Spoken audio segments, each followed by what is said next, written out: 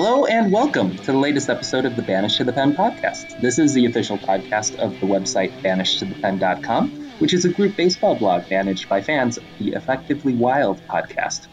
I'm Brandon Lee. I'm an editor and writer at banishedtothepen.com, and I'm really glad you could join us today. You might notice that I'm not Ryan Sullivan of NatsGM.com, and he is also the Baron of all baseball podcasts.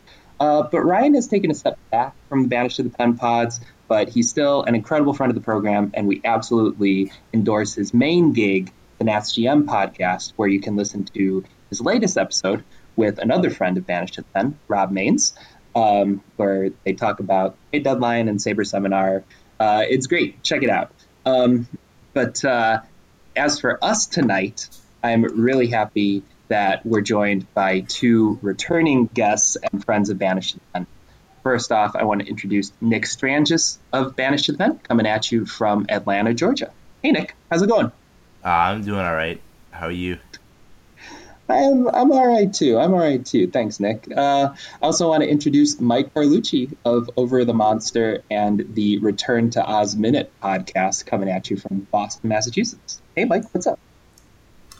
Hey, doing good. Glad to be back here talking some baseball. Yeah, baseball. Baseball is a thing. Nick, I want to recognize that you have been a little bit out of commission lately because you're a new dad. Congratulations. Yeah, thank you. It's 6 months, and you would think at 6 months you'd get some time to, pursue some baseball writing in my downtime. But I mean, I don't know. It's been fun. Like it's the thing all my friends said when they had kids was like, you just want to spend all your time with the kid, and it's true. So far, been pretty lucky, and we hope that she'll continue to be happy and healthy and sleep through the night like she does now. So it's been good. Appreciate it. Of course. I do want to ask, what are you doing to bring her up with baseball? Are you raising a little Cubs fan down in Georgia? Oh, yeah, I think so. So far, let's see. So she has at least 2 onesies that are Cubs, onesies. I'd say the only thing I don't, turn her around if she starts, paying too much attention to the TV, is watching Cubs games. So Cubs games are okay. Everything else, I don't know what a 6-month-old can actually pick up on a TV, but I'm only willing to let her watch, sporting events, because I think we all can agree that, watching people doing things is okay. So there's that. Particularly if they're doing baseball things. That's right, baseball things, Javier Baez things. Those are always good things. Of course, Yeah. Javi Baez things, definitely. Mike, a thing that's been going on in your life is that you were at Saber Seminar. Yes. After taking a few years off, it's a local Boston institution now, but the last time I was there, Bobby Valentine was still manager of the Red Sox, and now Feels like ages ago. Yes, and this year, ex-GM Ben Cherington was also a speaker. So it was That like, also feels like ages ago. yeah, it feels like he was there so long ago. He seemed to be in pretty good spirits. Didn't look as stressed as he did when he would be interviewed by the Red Sox press. He had a great talk about how he's the new things he's doing in Toronto and trying to figure out kind of player, not chemistry exactly, but that sort of interpersonal play and personality, and how that is either something you can teach or what's innate. And it sounds like he's doing some interesting work. We'll see if the Blue Jays get any results out of it. So he's VP of baseball ops in Toronto. So does he have? But that's not like a GM role, is it? No, he's like, or is he above that? I guess he's one of many people that they've put together, kind of the like the brain trust model. I see. And he's working a little more I think, a little more like what he was doing before he became GM with the Red Sox. Kind of farm and prospecting and sort of player, in a player development role of sorts. He hinted that they're doing lots of exciting research that he can't talk about. So it sounds like a good gig. They can never talk about it. They can never talk about it. I will note the current Blue Jays general manager, Ross Atkins, was drafted by the Florida Marlins in the 1994 Major League Draft, but did not sign. The thing to note here is that he was drafted in the very nice 69th round. Nice. Of course. Mike, did you have a favorite seminar or a favorite workshop, favorite presentation at Sabre? Other than of course the live pod. Yeah, the live pod was great. I guess to split it into the two aspects of Sabre Seminar, my favorite kind of presentation of Alan Nathan is always great. He was looking at the home run effect and taking a different idea with the shape of the ball, and that was just crazy physics. But the slightly more practical I could wrap my head around, Matt Pettit did a segment called Bouncing Back, which hitters can flip an 0-2 count and which pitchers can flip a 3-0 count. That was fascinating, looking at how different guys are able to come back from kind of the bad situation. Though it wasn't always who you'd expect, and sometimes I think maybe it was Carl Crawford was like the best at that until he just became terrible. That's interesting. So it's not always who you'd expect, but does it have a tendency to be the same players? Yeah.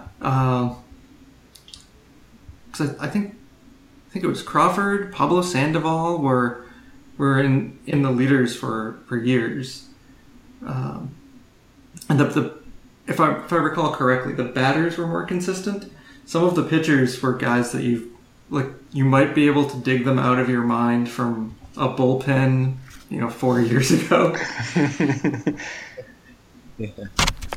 But then on the other side of the storytelling, kind of behind the scenes talking with executives, Rick Hahn had a lot of interesting comments on again, as GM of the White Sox, what he can say and what he can't say. But the challenges of trying to rebuild and what it means when you're trading, Chris Sale and Jose Quintana and Adam Eaton? Or is that... Yes, there was a second. That's right, Adam Eaton. Yes. Not the outfielder Adam Eaton, not the pitcher Adam. Yes.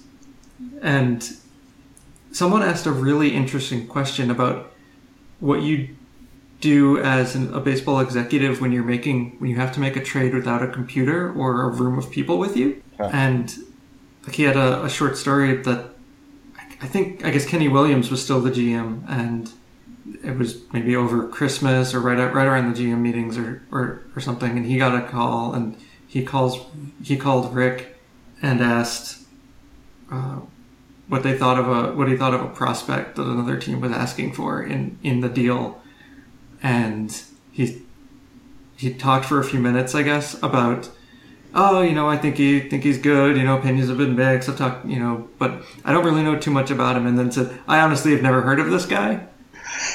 And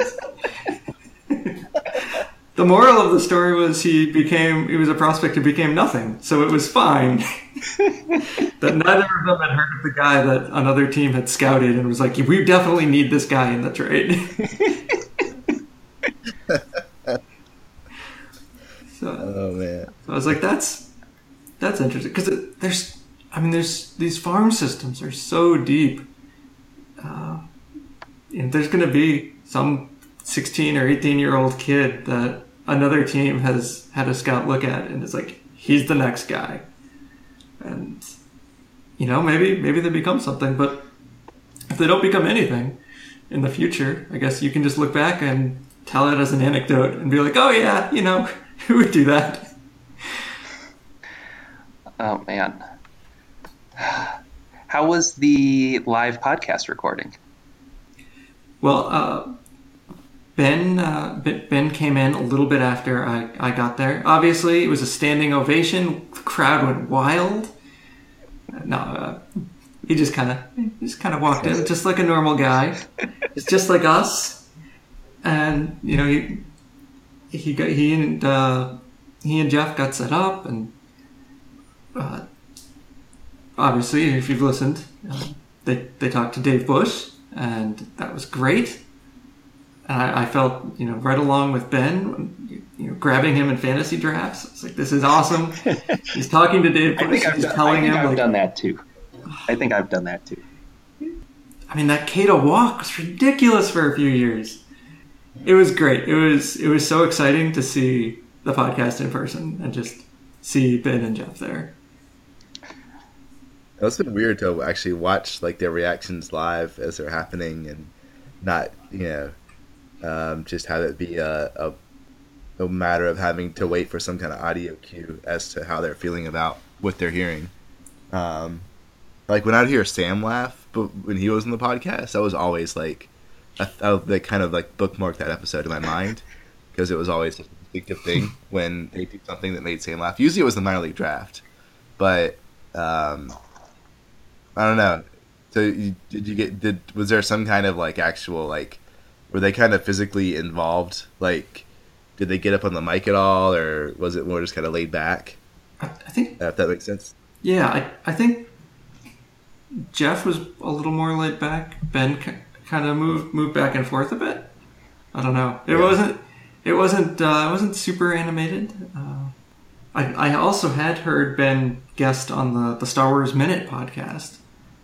Oh yeah, that's right. He did. He was in during episode 2.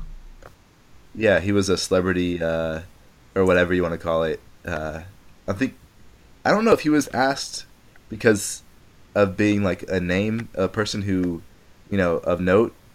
It was also during a period when they were bringing on Patreon guests.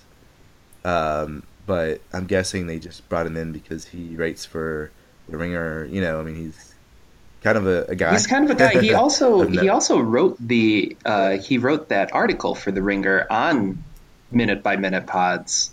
That was a connection facilitated by Banished to the Pen editor and podcast producer Ken Maeda. Nice. So we have Ken to thank for that. For making that happen. Cool. Yeah. You got a good episode too, because stuff happens. You didn't have to talk about the Anakin, trying to be romantic scenes. Yeah. Or one of the minutes of pod racing, where it's all pod racing and no dialogue. Right. You could get some Tusken Raiders, the Gorfists. I'm not sure. Wait, what is the politically correct term for Tusken Raiders? Yes, they mention it. There's a species name. I don't want to get off topic, but you do have to go listen to them talk about the time traveling theory of the ring theory of why the Tusken Raiders are there shooting at the pod racers. Did you remember hearing this? No, I haven't listened through episode 1 completely. So I don't think it's their theory, but there's someone on the internet, of course, posted what if the Tusken Raiders are there trying to shoot Anakin Skywalker because they're time travelers and they know what's going to happen? What? And so they go back in time and try to stop him before he becomes Darth Vader. I thought that was magnificent. God bless the internet. Yeah. Yeah. If only they had told Watto. Right? No chance, Q. No chance. No. You can have the mom. I want to have a throwback Thursday moment with the Adam Eaton trade, and I am not talking about the Adam Eaton trade of Adam Eaton, the outfielder, from the White Sox to the Nationals for Lucas Giolito and more, I want to talk about the Adam Eaton, the pitcher, trade. Do either of you guys remember the Adam Eaton, the pitcher trade from the Padres to the Rangers in 2006? Oh, no. That's weird. Huh. Wait. There was a relief pitcher involved with a good Yes, name. there was. It was Akinori Otsuka, who was a very good reliever for a couple of years. And he was a very good reliever with the Padres, and he went with Adam Eaton to the Rangers. And he had one very good season in Texas and what looks like one abbreviated season in Texas. He was already in his mid-30s by the time he was traded to the Rangers, so he wasn't I suppose I could look up his wiki to see exactly what happened, but he only pitched 2 years in Texas. But who went back to San Diego?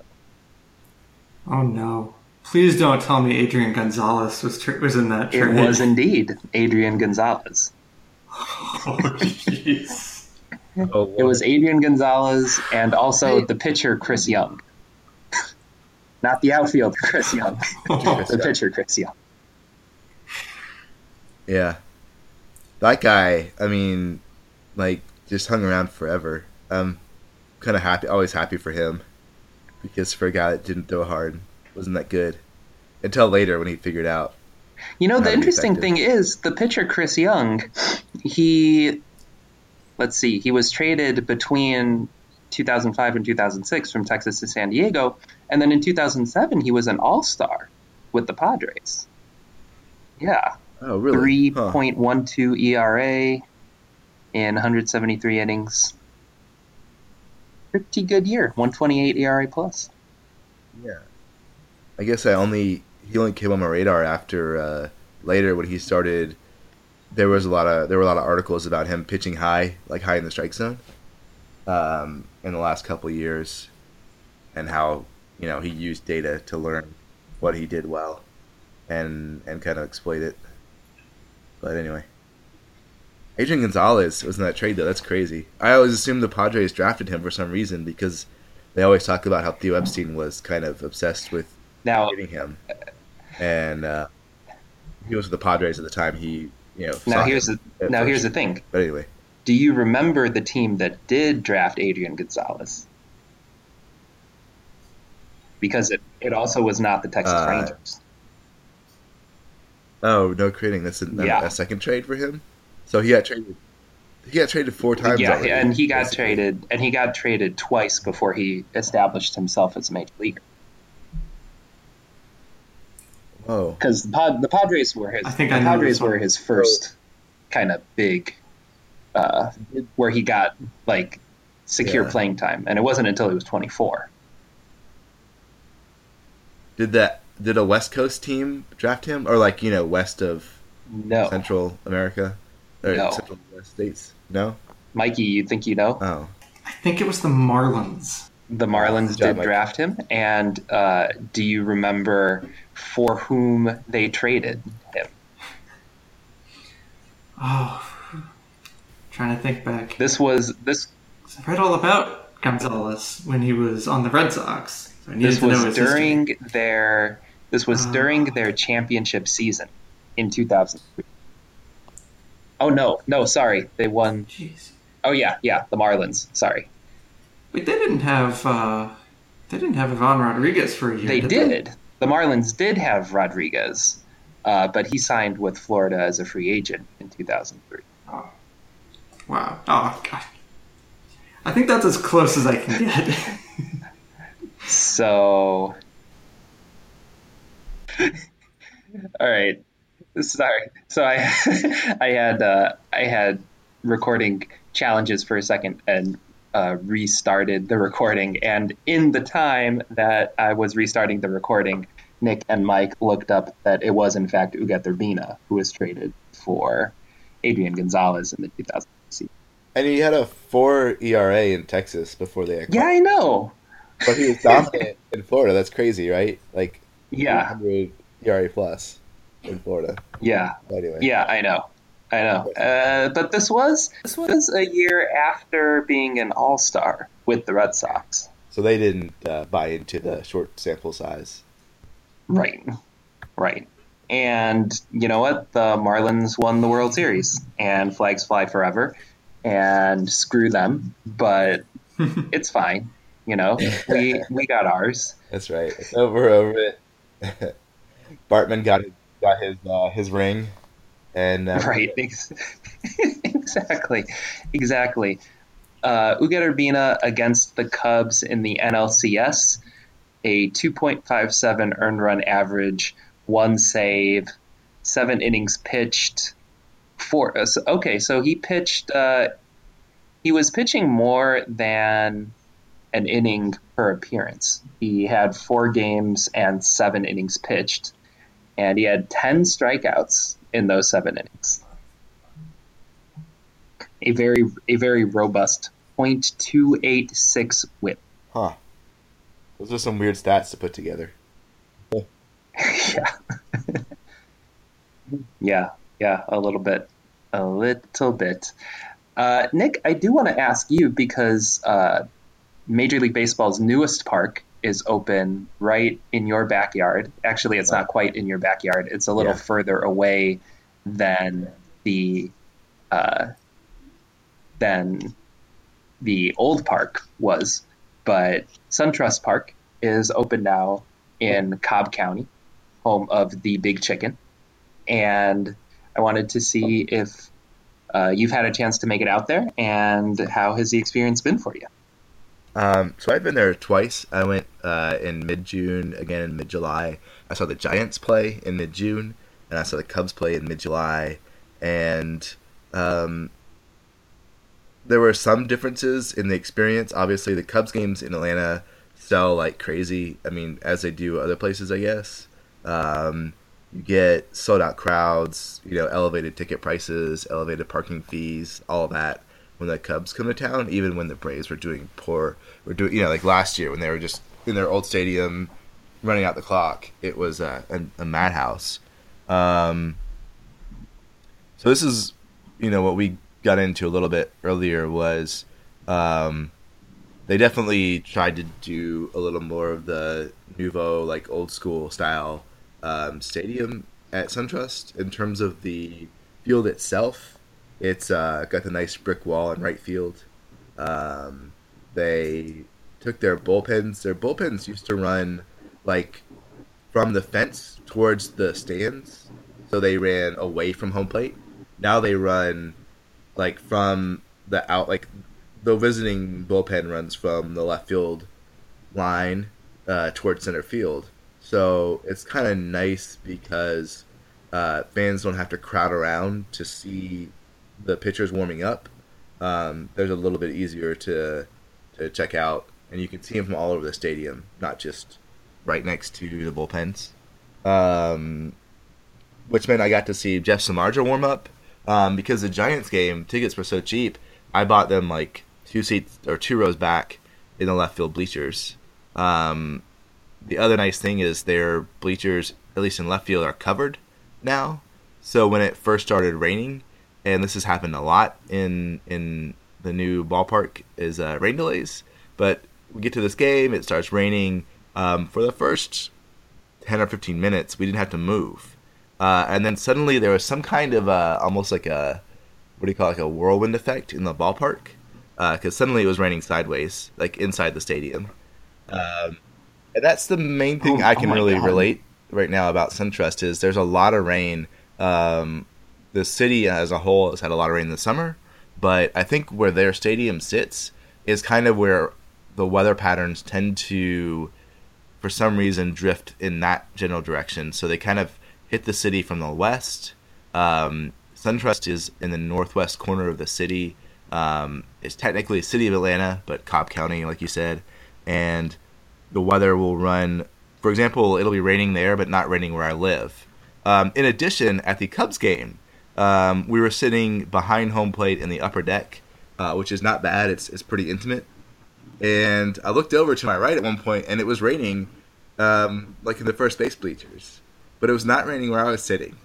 So, yeah, weird baseball all around. What? And as I mentioned, they've had at least a couple games where they had walk-off hits and no one there to watch them because it was like 2 a.m. So I have probably spent almost $100 per inning of baseball watched at SunTrust, and I'm sure I'm not alone. And I'm also sure that this is probably cutting into the Braves' profits.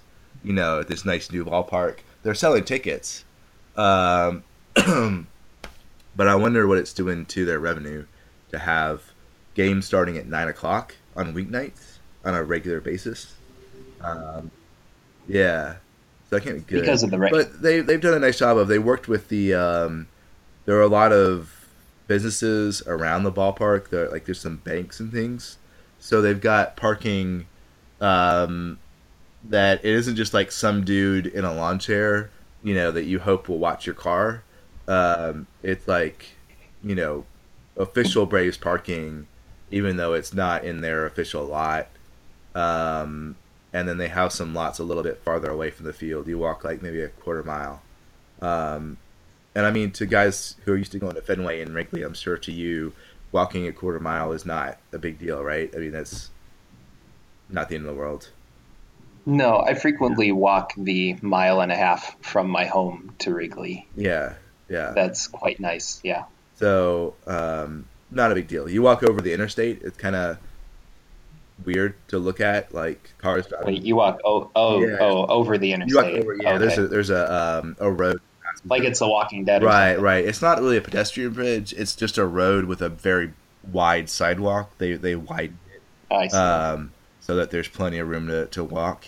But and then for the Giants game, we paid like $30 and parked right behind the stadium and walked right in. I have yet to see. There's a really nice like courtyard out front of the ballpark, but I don't know who uses that entrance because everyone I know comes in from the parking side, from like the parking decks, and that brings you in like the third base side of the stadium, which is just a general entrance gate, not a big deal. But they have this cool like courtyard when you come in from the main side, from the Battery side. They call this structure they built around the stadium the Battery. It's like shopping, and I'm sure there's a Waffle House. What do you call it? Yeah, Waffle House or whatever there at some point. But anyway, that's the experience, I guess. Is it rains a lot and you have to walk a little to get to the park. Once you're in, the park looks nice. The field looks nice anyway.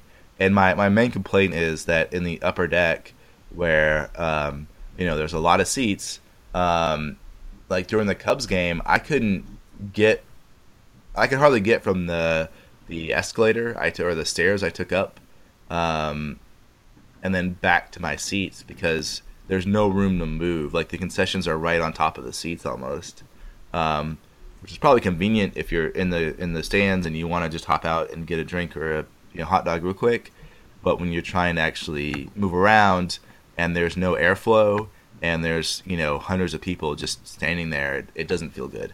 So I don't know what they were thinking. Like if other ballparks have a similar problem, I realized like at Turner Field it was built for the Olympics, so the like giant amount of room they had in the upper deck, I don't know what you call it, the concession areas, may not be typical for other stadiums, obviously. But the stadiums I've been to in my life, other than Wrigley, are mostly like older stadiums. Like I've been to the Metrodome growing up, and Riverfront Stadium in Cincinnati, and a lot of other stadiums that don't fit the current mold of ballparks. So it's I don't know, it's a strange experience. It doesn't feel right that people feel kind of crammed in into that area at all, into the concession areas around the upper deck.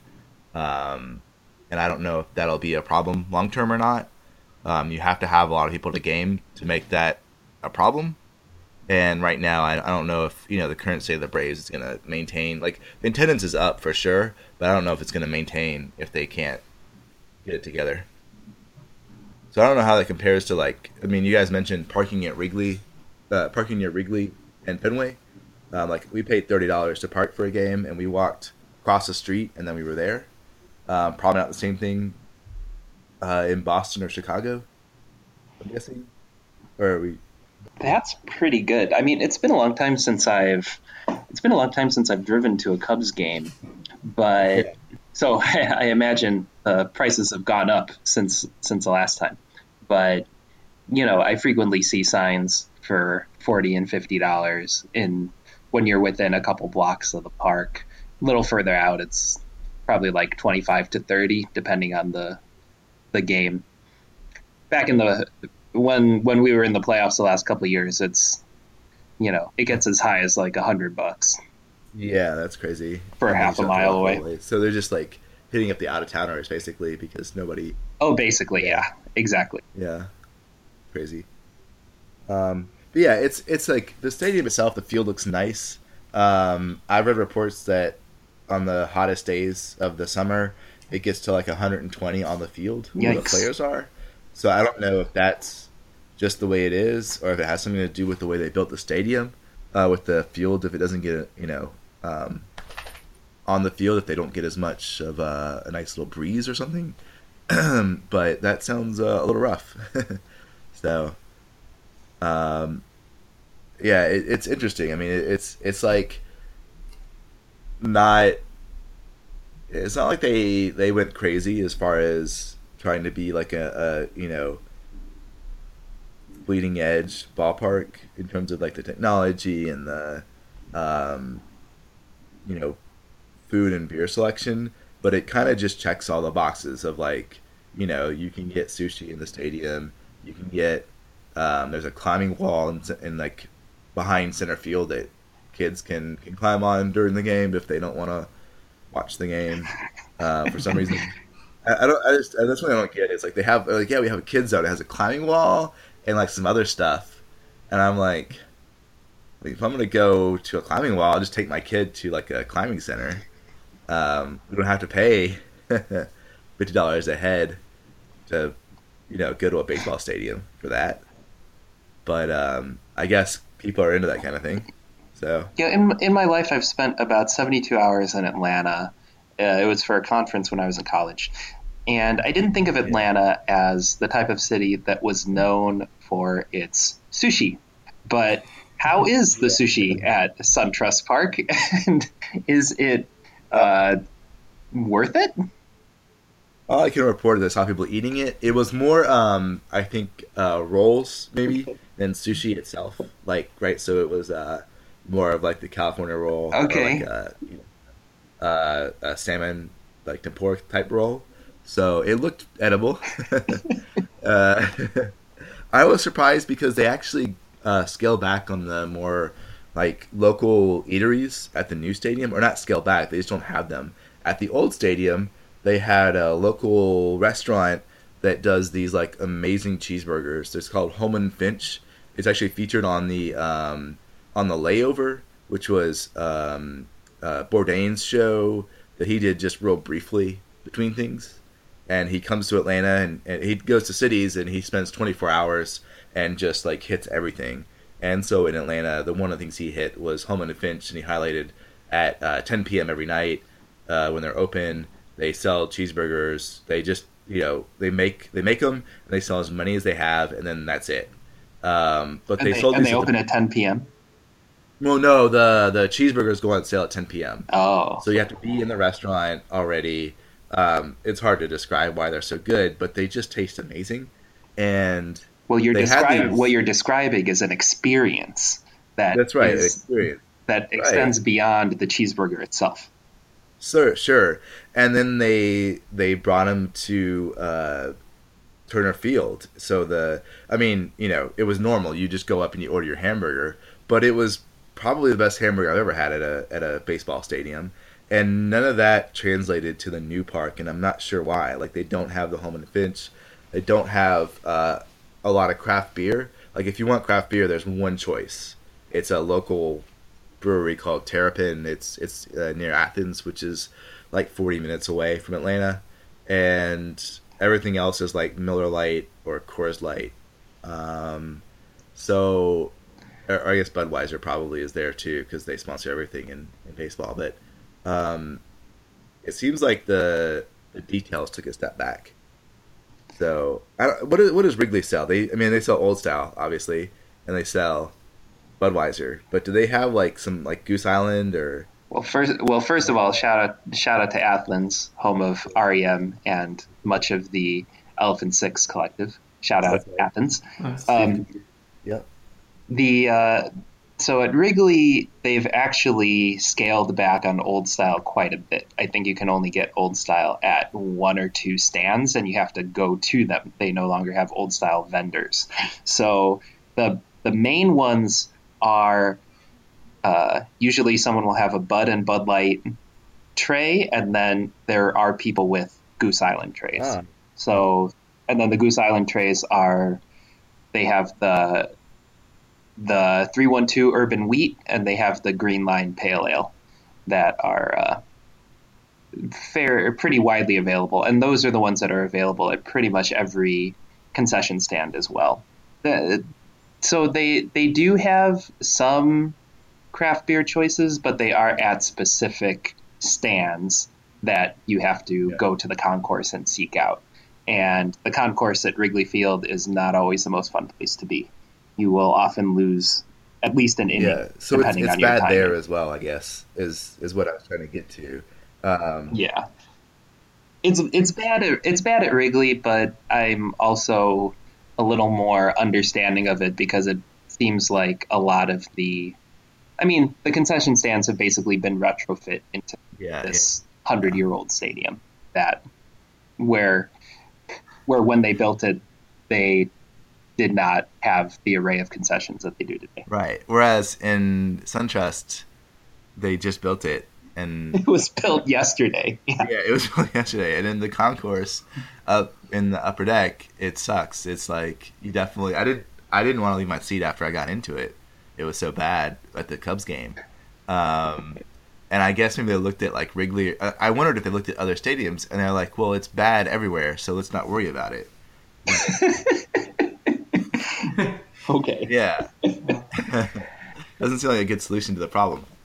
So anyway, yeah. What is the have you guys okay, here's the question. What's the best food or drink promotion at a ballpark for a game you've attended? I don't know. I ask this because I went to a White Sox game last week, and it was Dollar Hot Dog Day, and I restrained it was an afternoon game, and I restrained myself in part because I didn't eat lunch before the game, so I could have gone all out and just like, oh man, dollar hot dogs, let me just buy one every time a vendor goes by. But I didn't. I controlled myself. I limited my hot dog intake, but it did get me thinking as to what best food or drink promotion was at a game I had attended. And I think it's probably Dollar Dogs, because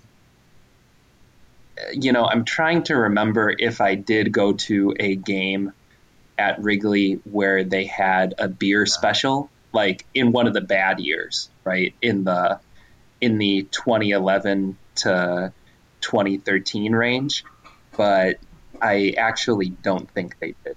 I can't think of one I've even been to. It's funny for food or drink specials, other than like buying discount packages when we had like. Oh yeah, okay, yeah. Yeah, where like they'll occasionally sell like, hey, if you have 6 people, you can get like the food and tickets and all that together. I did sit in the premium seats at the at Turner Field, the TED, a couple times, and you can order from your seats. That's pretty rad. They were given to me, and that is an amazing experience because it's completely different food than you can go get in the concessions, I think. Or at least it's easy, like instead of searching all over the ballpark for like something you want, like you just order from whatever you want and they bring it to you. And I mean, all concessions should be that way, really. That was awesome. So I don't know. Yeah, I haven't really noticed in Atlanta having a whole lot of, other than the minor league teams. There's Gwinnett, Rome are just northeast and northwest of the city by an hour or so each, and they definitely do like Dollar Dog or soft drink specials. that I haven't been able to make it to. My best giveaway ever though was at a I think it was the first Cubs game I ever went to. They gave away child-sized bats, like full-size bats, but Whoa, little league. that's size. dangerous. Yeah, it's crazy, right? Well, who would do that? Somewhere I think we still have one of them. Like we checked one, but we kept one just because. Who would believe you? Like, I went to a baseball game and they gave away like, little league sized bats. Wood bats, probably cheaply made, but nonetheless. Oh, so not the mini bats. No, you mean not an the actual mini bat that like a child could use. Yeah. Yeah, with the smaller, like, little league size barrels, but wood, not, but like actual wood bats. Yeah, it's crazy. I don't know if they were the real deal. Like, if you tried to hit a ball with one, if it would just, like, shatter the bat. But I've seen people throw magnets on fields, and that's, almost dangerous. So. That's dangerous. Don't throw magnets on a field. Yeah. No. Mike, do you have a food promo? Well, here at America's most beloved ballpark with the highest ticket prices in baseball, the Red Sox don't really do promos. Oh yeah, they don't really have to. No. Although this was a topic on an episode of Effectively Wild, wasn't it? Or was it on The Ringer? There was an episode where Ben was talking to one of the promo people, and they were talking about their strategies of when to schedule promo days, and they discovered that it was actually okay to schedule their promo days on games that were likely to be sellouts anyway, because it still gets people really excited. You feel better about paying. That makes sense. Or am I just imagining this episode? I don't remember it, but I haven't listened to every single episode for sure. I think I've listened to more of percentage-wise the Ringer shows because there's only so many of them, right? And there's 1,000 something Effectively Wild episodes. So this is true. True. A quick story. I got into a car accident one morning while listening to Effectively Wild, so I stopped listening to it out of superstition for about a month. This was a couple years ago. I'm just saying. So I missed a good number of episodes for a while there. With that type of superstition, you could find yourself on a major league roster. That's right. Yep. Now that I'm remembering, I did go to one game with a beer promotion. It was a minor league game. I was in Columbus, Ohio for an AmeriCorps. I went to the Columbus Clippers game, and they had 64-ounce beers for $7. It was I made my way through one of them. It could have been a crazier night than it was. Yeah, I was gonna say beer promotions sound dangerous to me because it's a minor league ballpark. People are already not going to respect the game when they get there. It's already cheap, buying tickets and buying alcohol and food at minor league games is nothing compared to a major league game. I always feel like they're really tempting fate when they drop the prices of alcohol at a minor league stadium. The other crazy thing was last call. So when I went to the Cubs game, to jump back on beer just real quick, last call was at 9:30. So forget about the 7th inning rule. They just cut off beer at the 2nd or 3rd inning because of the rain delay that started the game at 8:50 p.m. So I don't know if you can imagine going to a baseball game where you can't buy beer after the 2nd inning. It'd probably be better for people, but. All right, we're going to wrap it up with one final thing today, and that's, in case you missed it, for Players Weekend, which is coming up in a couple of weeks across Major League Baseball, players will be wearing nicknames on the back of their jerseys. And at this point, we've had about a day to sit with them, and I wanted to do a quick draft of jersey nicknames. And I determined the order of this draft by the date of last baseball game attended, starting with the most recent. So I went to Sox and Cubs games last week. Nick went in mid-July, and Mike went at the end of June. So that's the order in which we're going to pick. And we'll go 4 rounds of jersey nicknames, and I am kicking this off with Kyle Seager and his nickname, Corey's brother. That's a good one. I love the self-deprecating jersey name, and that is as good as it gets. That's pretty awesome. I love that he gets the fact that he's like Corey's best famous brother, even though he's really good on his own, right? Yeah. Is it me? Who's up now? Oh yeah, it's you. Yeah. The intro. Okay. It's really hard. There's so many good candidates. I'm gonna go because I don't know. I don't understand this one, but the Pirates, David Freese, his jersey says Dave Human. It's kind of weird looking. I don't know.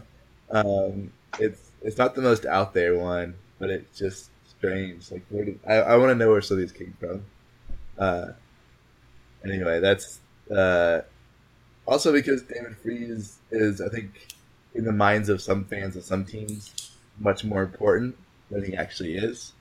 Because obviously he had that incredible run in the playoffs and the World Series with the Cardinals. And he was supposed to be like an important piece for the Angels, and that didn't work out. I don't know. We'll see where the Pirates go from here, I guess. So I'll take Dave Human with the Freeze. Dig it. Let's see if Mike has anything flip on there. Yeah. Okay, I'm going to take another Pirate. Number 38, Jeff Francoeur, Frenchie. I'm sorry. It's Wade LeBlanc, but he also picked Jeff Francoeur's nickname, so it's kind of like 2 picks in one. That's pretty great. I'll allow it.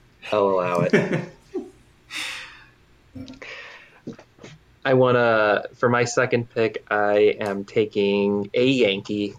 I am picking Aaron Hicks and his nickname Aaron, because I am very appreciative of the Key and Peele joke that I try and work into my lexicon whenever there is someone whose name is Aaron. Yeah. Don't say Ron. That's cool. So here's a question. I'm looking at the Suspendus Family Barbecue Twitter account. I've been looking at it for the last couple of days because they've been posting these as they find ones they like. Yes, they have. That is a good. These are all real. That is a good cheat. Yeah, and so the one that they posted that has been in my mind for the last 2 days is Michael Blazek for the Milwaukee Brewers, number 54, and he is used the nickname Just Blaze on the back of his jersey. I'm pretty sure you're not allowed to do that as a professional athlete in any sport. But they don't test for it. Pretty sure that could get you a suspension. But yeah, you wouldn't know. They don't test for marijuana, right? In Major League Baseball, like only in the minors, is my understanding. Maybe I'm wrong on that. But anyway, because we know that what's his name, former Brave Jordan, center fielder, he got traded to the Astros, and shortly after that, ended up with an arrest for carrying a huge bag of marijuana in his car. So I'm guessing there are more, under the radar Just Blazers in MLB than we know about, and that's fine. That's not my thing. I'm just gonna put it out there, but it's pretty funny just to see this on the back of his jersey. So. And if that Huffington Post article is to be believed, there are people doing things much heavier than just blazing. Oh, really? Crazy. I like to assume the best of these guys, but who the hell knows? Anyway, I'll turn it over to Mike after that, I guess. Okay. I'm going to select Stephen Piscotty, who's wearing the nickname Momo, which I'm going to assume he's a big kind of cryptozoology fan, and he's referring to Momo the Missouri Monster. Ah. Wow. Pull that out. It's according to Wikipedia, he was born in Pleasanton, California, so he's not really a Missouri Monster, but he does play in Missouri now, so maybe he picked it up. Nice. Hey, any friend of Bigfoot is a friend of mine. Yeah. All right. My next pick is... Okay, I'm leaving one on the board because I think they might be there in the last one. But I want to pick Josh Fegley of the Oakland A's, who went with PTBNL as his... I want to pick... I'm picking Josh Fegley, who went with PTBNL as his player nickname. Player to be named later. That's a great one. That's an awesome one. I love the self-deprecating nickname. Yeah. That's next level nicknaming.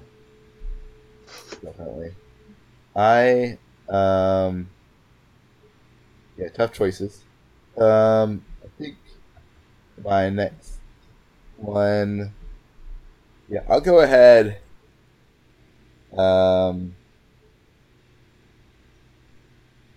I'm gonna take Aaron Judge, number 99, who just put "All Rise" on the back of his, and it's the opposite of self-effacing.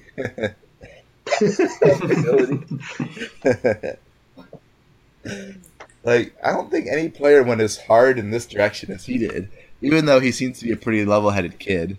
It's pretty funny. I guess that.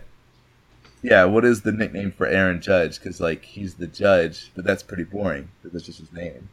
So I guess All Rise had to do that one. So I'll take it. I clung to him in Auto New last year. People wanted him, as like a throw-in in trades when he had that really bad call-up. And whoever got my Auto New team in the Vanish to the Pen League, I'm going to say you're welcome. Because, All Rise, yeah. He's on your team now. So anyway, that's mine. Okay.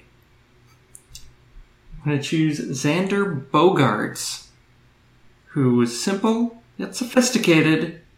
Just pick the letter X. Not X-Man. Not anything complicated. One character. It's very classy. Yeah.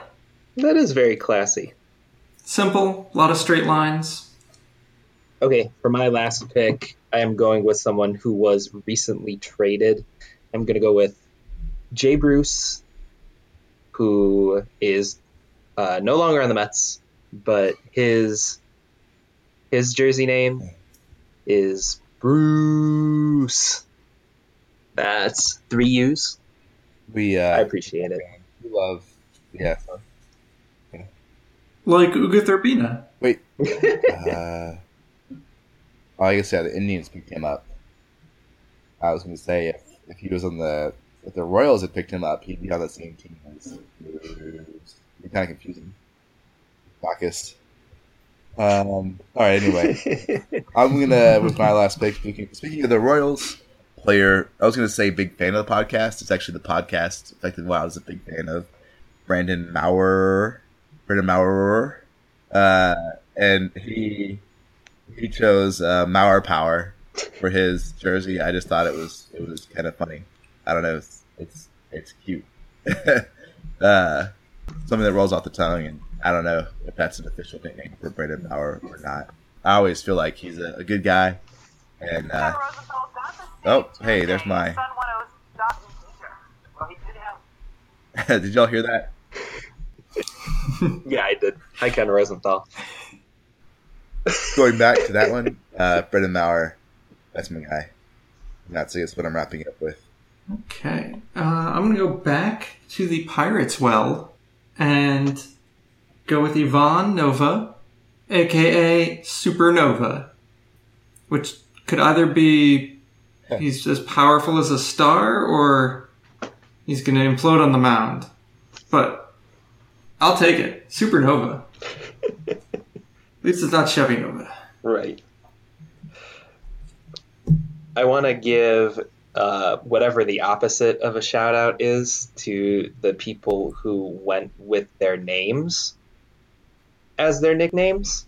So that means you, John Lester. That means you, Joe Mauer, for being no fun. But it's almost like by doing that, he embraces what people think of him. So I'm cool with that. Oh yeah, and Brian McCann. Yeah, that's another one that I saw as I was scrolling through these.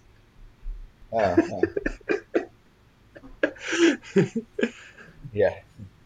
Oh, and Springer too is just Springer, unless that's someone else who decided to call himself Springer. At least Lorenzo Cain went with Low Cain. That's what they call him, right? That's what him? Yeah, like you at least add some letters, you know. Well, Hyunwon Oh for the Cardinals, just his Korean name. Oh, like put his name on his jersey. I think that's pretty cool. Sure. Unless it says Final Boss, I can't read Korean. I assume it's his name, but if you wrote Final Boss, that would be boss as hell. I hope that's what it says actually. So we'll have to find out. So what do we think of Corey Seager just putting his last name? Like, do you think the brothers planned this out? No, I think it should have. No, I think he should have gone with Corey. Well, one, because that itself would be a very solid Simpsons reference, and two, because I think it kind of has that XFL vibe to it. The he hate me, and there was a response. It was like, so one player was he hate me, and then another one was like me hate he or something. And so I think this would be the call and response, right? Oh, I'm Corey, and then I'm Corey's brother. Yeah. Yes. But alas, not so much. Just Seager. How boring. Anyway, all right, cool.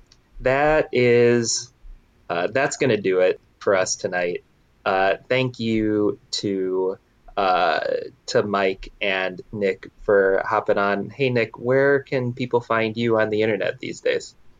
Just mostly on Twitter at Caps Orphans, and hopefully be contributing more to Banish the Pen after I move homes and get settled in later this year. Very nice. And Mike, where can people find you on the internet? I'm at Mike Carlucci on Twitter. You can see me writing stuff on Over the Monster, or if you are into crazy 80s movies, you can listen to Return to Oz Minute. 1 minute at a time. You're probably scared of wheelers, and that's all there is. I'm terrified of them. Oh my god. I'm Brandon Lee. You can find me on Twitter at FleetInternets. You can follow Banished to the Pen on Twitter at Banished2Pen. You can also read the latest post on Banished to the Pen at banishedtothepen.com. And we hope to be bringing you podcasts a little more regularly, starting now and at least through the end of the playoffs. So keep an eye out. Thank you for subscribing. Leave us a review. Check out the website. Follow us on Twitter. Like us on Facebook. And we really appreciate it. We really do. If you're interested in writing for Banished to the Pen, please do drop us a line. You can find our contact information on our Facebook page as well as on our website, banishedtothepen.com. And that will do it for tonight. Thank you, Mike. Thank you, Nick. And thank you for listening in. And to sign off as we always do, please remember to be nice to your fellow listeners.